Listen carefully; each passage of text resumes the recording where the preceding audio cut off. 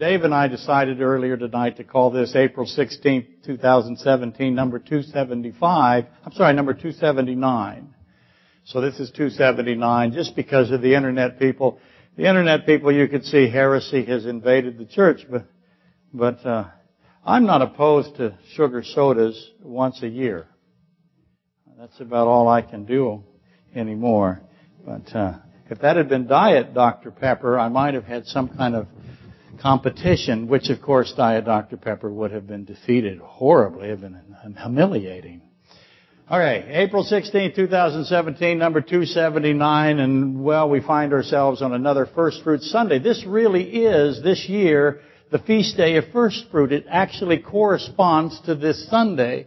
That doesn't happen frequently. It's mostly infrequent. There is some occasions where it all ends up perfectly. As you know, my position on Christ is He was not crucified on Friday. It's indefensible. It just can't be true. And those who think so otherwise, well, they're just not interested in the facts, I guess, and they don't want to be. And I understand tradition triumphs over the Bible constantly, which is a shame. But this actually is the first fruits. This is the day that Christ resurrected Himself. And that makes it very important in the sense that we are actually on the correct day, the first Sunday after Passover. Now, not what was happening in that time. Passover fell on a Wednesday. As you know, Passover was Thursday this year, and that makes today the first Sunday after the weekly Sabbath, or in the Passover week, and there we have first fruits. As you all know, the feast day of first fruits, again, chosen by Jesus. This is the feast day. Of all the feast days, this is the one that I want to resurrect myself on. He is the I Am. He's the Ancient of Days. And He chose this day to resurrect Himself. John 2:19. I mentioned John 2:19 because that is where Christ says definitively, as clearly as He can, I will resurrect myself. Destroy this temple, and in 3 days I will raise it up. And He was speaking about His body. He said, I. Now, why would He do that? Well, He anticipated that the church would not know He is God. He's omniscient God. He's outside of time. He would understand that the church at some point would not teach His deity, wouldn't He? That's not the only reason, but that's one of the reasons that I like the best. So He made it as clear as He could make it, that He raised Himself. Now, the Father raised Him and the Holy Spirit raised Him. All three of the triune Godhead were present in the resurrection of Christ. But again, to exclude Him from it is what we call heresy. It's very important that you know that. Comedy is hard, as you know. And so when somebody provides me something, that's just really wonderful. It just can't get better than that. Anyway, over the years, I've stressed the 7 feast day pattern, the sign of Jonah, the 7 sayings from the cross. Simeon the Cyrenian is an example. Christ's absolute authority over His crucifixion. He was in complete and total control. I was watching the other day on television where we had a Jewish rabbi leading a Passover service, a Seder, and simultaneously on screen they had the Catholic Stations of the Cross. And it was really a sad thing because neither side knew what was true. The Passover Seder is being given and they don't realize that that is completely marinated in Christ typology. And the 14, 15, whatever, how many stages they have now, because they keep changing, has no idea that Christ was in complete and total authority over His own crucifixion. That crucifixion procession went exactly where He made it go at the exact time He had it done. So I've done all of that for years and more. It's been a long so-called career.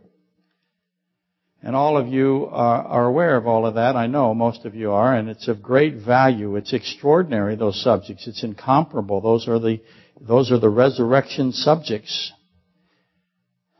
As opposed to, how many churches, well, I'll rant just a second. I got to kill time for the prime rib. How many Easter egg hunts have you seen churches do? It just stuns me.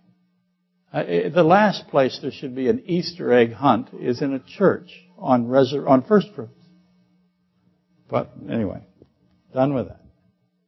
So all of those subjects that I just mentioned, they're incomparable truths that prove the Godhood of Christ. And clearly these elements were given to us to demonstrate who Jesus Christ really is. The Bible testifies almost on every verse that Jesus Christ is the Lord God, Creator Himself, infinite Creator God in the flesh. And I could repeat any or all of those subjects again today, and it would be quite appropriate, as I said, and it would be acceptable to do so, and there's nothing wrong with hearing them again and again because they're so powerful. But this is also the day to investigate the truth of resurrection, the truth of immortality.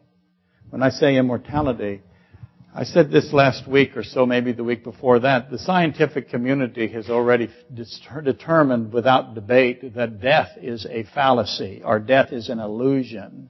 We have a tendency to think that when we die, we cease to exist, and the scientific community knows that's not possible. We will not cease to exist. That which is our being is immortal. Now what's at stake is our destination. Do not attach the physical death of your body to the extinguishing of your soul. Your soul cannot be extinguished. It's impossible by any means. That's why understanding what the physics community is doing has great value to the church. But this is the day to investigate the truth of resurrection, the truth of immortality. Again, immortality is not at issue. What's at issue is the destination of the immortality. And how God defines death. Let me say that really quickly. He does not define death as physical death. He says, do not fear the one that merely kills the body. Fear me. It's Christ saying this. Fear me, He said. I am the one that will appoint the destination of the living soul. That is you. So the truth of immortality is, again, not in controversy. The very definition of living soul, Genesis 2:7, is what we're discussing today. And I'm keeping up today with my current subject sequence. Because this is where we are as a general class, even though today is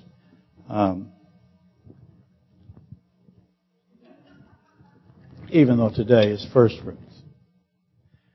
I thought it'd be a good idea to begin the important discourse today on local realism. Oh gosh, you should see your faces. It's fantastic.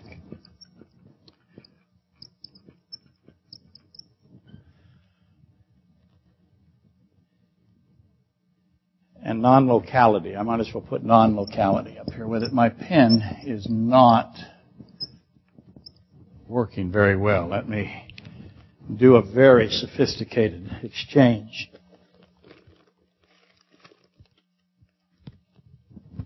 I have lots of bullets. I'm off camera. Ha! What can I get away with? This one won't open. Who has fingernails? Oh, maybe I did it. There we go.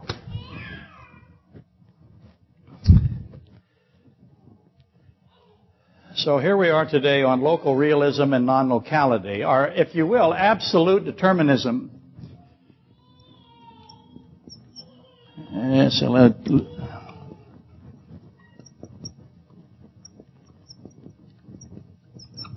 the key word being there, absolute determinism, or absolute. And that is, absolute determinism is on the other side of, if you will, this is what the debate is, local realism versus non-locality, but absolute determinism is going to find itself in battle, if you will, for lack of a better, with incompleteness theory, or the incompleteness theorem, and let me make uncertainty principle, I almost forgot, which is Heisenberg, for those of you, uncertainty principle. So these are in conflict, and these are in conflict. And that's what we're going to take a run at today. And I've been covertly inserting this subject material for some time now. I would say almost a year. I've been sliding it in, hoping that eventually you'll become comfortable with it. How come I've been doing that? Because I knew at some point we were going to discuss resurrection. And this is how you do it. At least how you should be aware of. As I've inserted it, the response has not been enthusiastic, to say the least. The entire congregation goes to help in the nursery. So Lori says to me, "Can you please do this, because I need nursery help?" So that's part of the process. It's mostly just me and the vast internet audience. And it's long been the case, especially recently, though, that the church has had open contempt for these kinds of subjects, open loathing for complex reasoning, both biblically and otherwise. The church of today, Revelation 3:16, the vomit church, has submerged itself in the muck of the simple. And it loves the simple, and it will not crawl out. It will go down into doom with the simple. It is what it will do. We are in that time of the age of the Gentiles. The church today scorns knowledge and wisdom, Proverbs 1:22. And in my estimation, the horizon has been has been breached. In other words, we have now gone past the place where we can return. The church is so immersed in simple that it doesn't even recognize that it is simple anymore. And it can't tell the difference between simple and very simple. In fact, it'll promote the simple as wisdom now. That is a biblical prophecy. And again, in my opinion, we've breached the place of no return or the horizon, and the church will accelerate into the morass of ignorance. And the process is not going to be stopped. There is no hope for the church. Revelation 3:16. Of the end of the age of the Gentiles. Now, Isaac Newton thought that his greatest intellectual work was his treatise, his commentary on the book of Revelation. He was most proud of that than anything he ever did. And he should have been. I just imagine a man in the late 1600s wrestling with the book of Revelation essentially by himself. Maybe the most intelligent, the highest intellect post-Solomon in the history of the world. But Isaac Newton believed that gravitational phenomenon was the action of an intelligent agent. In other words, he attributed gravity to God. He said gravity is something that God does. And therefore, it was instantaneous. That was his position on gravitational theory. Albert Einstein came along and believed that any effect could not exceed the speed of light. As you know, E equals mc squared, energy, mass, light squared. Einstein said that any effect that you have that effect could not exceed the speed of light. On the opposite side, Isaac Newton said, no, gravity is an effect, a force, if you will, that is instantaneous, and God is doing it in an instantaneous way. Einstein, to repeat, no. Einstein says no force, no effect can exceed the speed of light. So you see where we are in this discussion already, I hope. All influences are limited to the speed of light. And ultimately, Einstein developed the principle of locality. Local realism, I should call it locality, to make it clear to people who watch. He said, this is true versus non-locality. What does that mean? He developed the principle of locality. An object is only directly affected by its proximate surroundings. In other words, that if I have an explosion, only that which is in the environment of the explosion can be affected by the explosion. That is the locality position, or the principle of locality. An object only directly affected by its proximate surroundings. And if something has been disturbed, and the cause of the disturbance is undetermined, Einstein said. In other words, we see a disturbance, but we don't know what disturbed it. Then it must be an undiscovered factor, or a so-called hidden variable. So this is all language that I'm trying to get you to understand on first fruits. Because this is a discussion of your body resurrection. Hopefully I'm beating that into you. So there was Einstein. Principle of locality, causality, if you wish, is a local event. Quantum physics now comes along. The late 1800s, early 1900s, we have Max Planck, we have Werner Heisenberg, Niels Bohr, and John Bell eventually. Now, I could ask you how many of you, granted I took these subjects when I was pretending to go to college. In my misspent youth, I did it. I might have been punished for that joke because I spilled it on the back of my Easter shirt. But Easter is a Babylonian word, and it's pagan. And so if I destroy a pagan shirt, it's perfectly okay. But you laughed at the joke. It was worth it. When I turn around, you're really going to laugh. Comedy again. You just can't get enough of it in the pastor business. Is it really a business now? It is. It is a business. I saw a joke was sent to me by a lovely daughter that was a guy making fun of what churches are doing today. It's disgusting. How they manipulate their congregation to make money. Excuse me. Okay. Quantum physics. Heisenberg, Bohr, John Bell. If I asked you, who is John Bell? Don't raise your hand here. I'll just look at your faces. Does anybody know who John Bell is? There's a couple of people smiling at me that know, and that's fantastic. That's why you're here, in case you were wondering how weird you were. John Bell and Heisenberg and Niels Bohr and Planck, they recognized that quantum physics is in opposition to Einstein's principle of locality. In other words,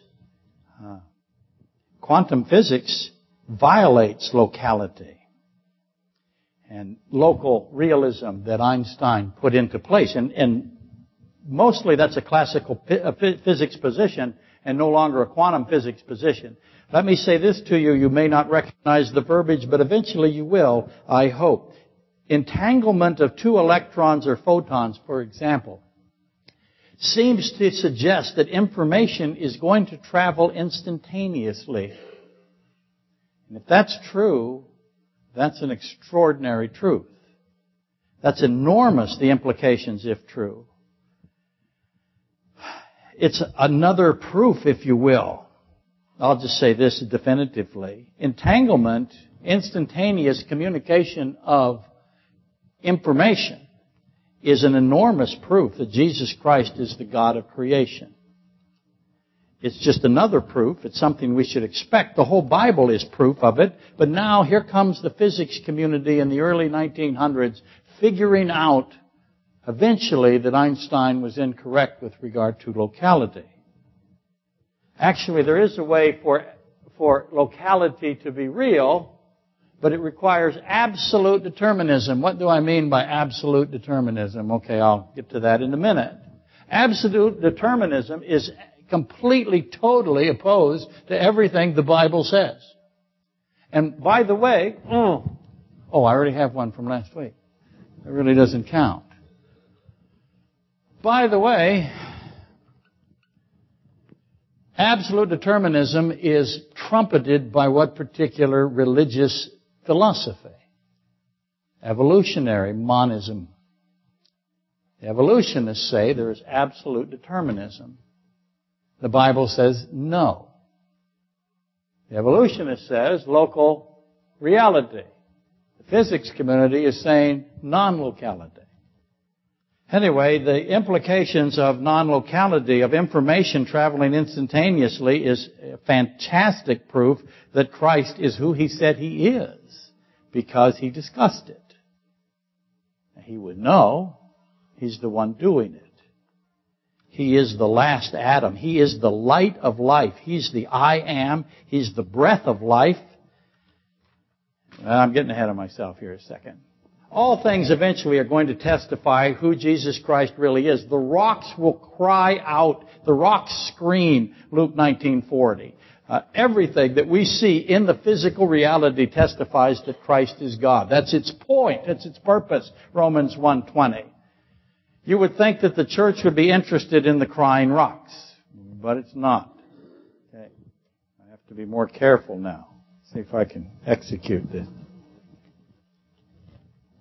Barely. Oops, I put it first. If quantum entanglement is true, then either physical realism, which is our reality, you look around and you see things physically, you're focused on physical things, and you think physicalism is real, and if entanglement is true, then physical realism or physical locality isn't true. That's a big deal. Again, what is physical locality? It says that if there is a force, a disturbance, it must have a local aspect to it. And it must travel below the speed of light in order for the physical reality that we look at to be the case. And entanglement is the quantum physics theory that particles at incredible distances, galaxies apart, are entangled. In other words, they're communicating with one another. We'll discuss how they're communicating in the weeks to come. That's why we have to give you prime rib. But they're communicating. Particles are communicating, and they're communicating instantly. There are, again, enormous. The communication is at superluminal speeds, far beyond that of the speed of light. And if that's true, and the physics community will tell you that every indication is that it is true, then Einstein's alternative theory of his entire gravitational phenomena, his entire general relativity, all of that which we accept as correct is absolutely wrong. Einstein's general relativity surrenders to the principle of physical locality, and locality is the key component, in my opinion, of general relativity. And local causality is essential to general relativity as well. All effects must be subordinate to the speed of light. That is the foundation of relativity theory. And to repeat, why am I repeating this? Because I know how long it takes to get it. And my goal is for you to get it. Quantum entanglement says the opposite. No, reality is not local. Causation is instant at remote distances. That is big news. Really big news. So what that means, and let me put it this way as best I can, reality is as we know it. See, you're looking around at things. You're looking at your chairs, at the carpet, at the holy dry erase marker, at the superior chemical aspartame thing. And you're saying that's reality. Does God share your view? What does the Bible say is reality? What does it say? It says that we will, at the end of the age of the Gentiles, will we worship the reality or will we worship the non-reality? Let me put it another way. Will we worship the Creator or will we worship the creation? What is reality? Those of you who took philosophy class are going, I heard this before, I didn't like it then. Reality, then, if reality is non-local, as quantum entanglement, as quantum physics is saying, then reality is reduced to two options. Option number one, superdeterminism, or absolute determinism. Cover that in a second. Option number two, no physical theory exists that can explain reality. Did you hear that? I hope you did. The scientific community has come to the conclusion that no physical theory can explain reality. Let me try it again. Superdeterminism is the complete absence of will There is no free will of any kind anywhere. Everything is random. There is only absolute predetermination. That's Einstein's theory. That's its natural end when it's carried out logically. And that opposes John Bell. John Bell's theorem that no physical theory can account for the predictions of quantum mechanics. In other words, all that remains, if no physical theory can explain our reality, Einstein tried to explain our reality and he had to do this. He had to say there is no free will in the reality. John Bell says, no, that can't be true because there is no physical theory that can predict what quantum mechanics has discovered. In other words, all that's left is a supernatural explanation for what we think is the reality. There is no physical theory that can explain what we have. There's only a supernatural one. Again, you would think the church would be at least slightly aware of Bell's theorem. The scientific community calls it the most profound in all of science. Because it says there is what? No physical explanation for you. Nothing can physically account for this reality. The only explanation is a spiritual one. And especially on today, the feast day of resurrection, when the one who describes himself as the resurrection and the life resurrected himself today. If you want to transmit it back in time, if you could. It's not, again, the resurrection occurred on the Sunday after Passover, but Passover during the crucifixion week was on a Wednesday. Christ was clearly crucified and gave up his life on Wednesday. Don't forget Matthew 27:53. I didn't say it, but I thought it, so take it off. Matthew 27:53, what's that? That's when people came out of the graves. Long dead people came out of the graves and went into the beloved city, Jerusalem, to testify of the resurrection.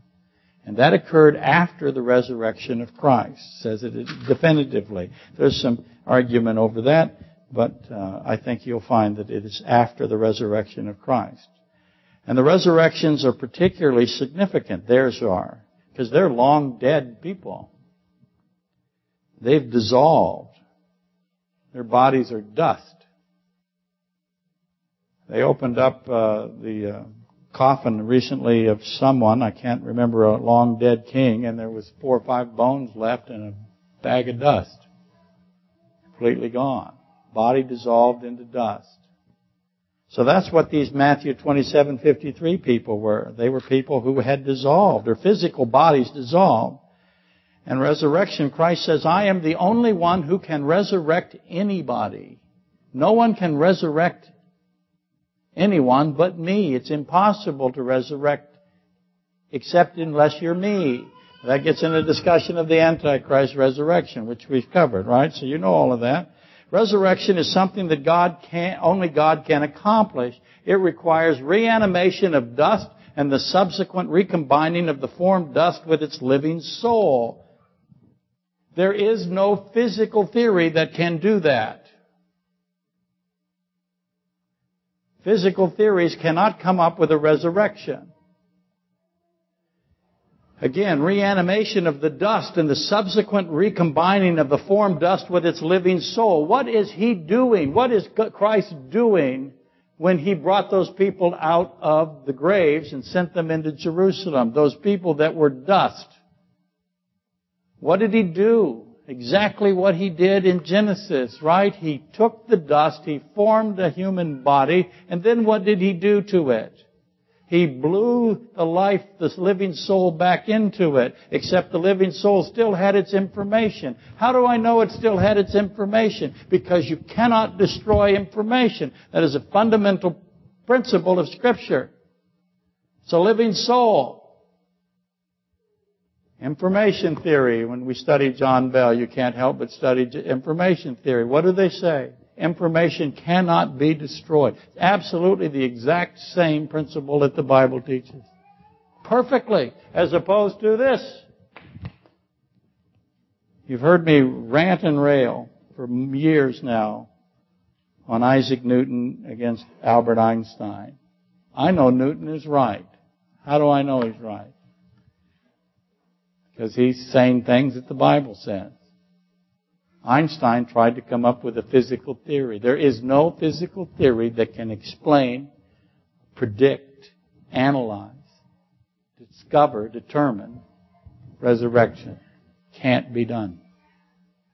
None. So, there you go.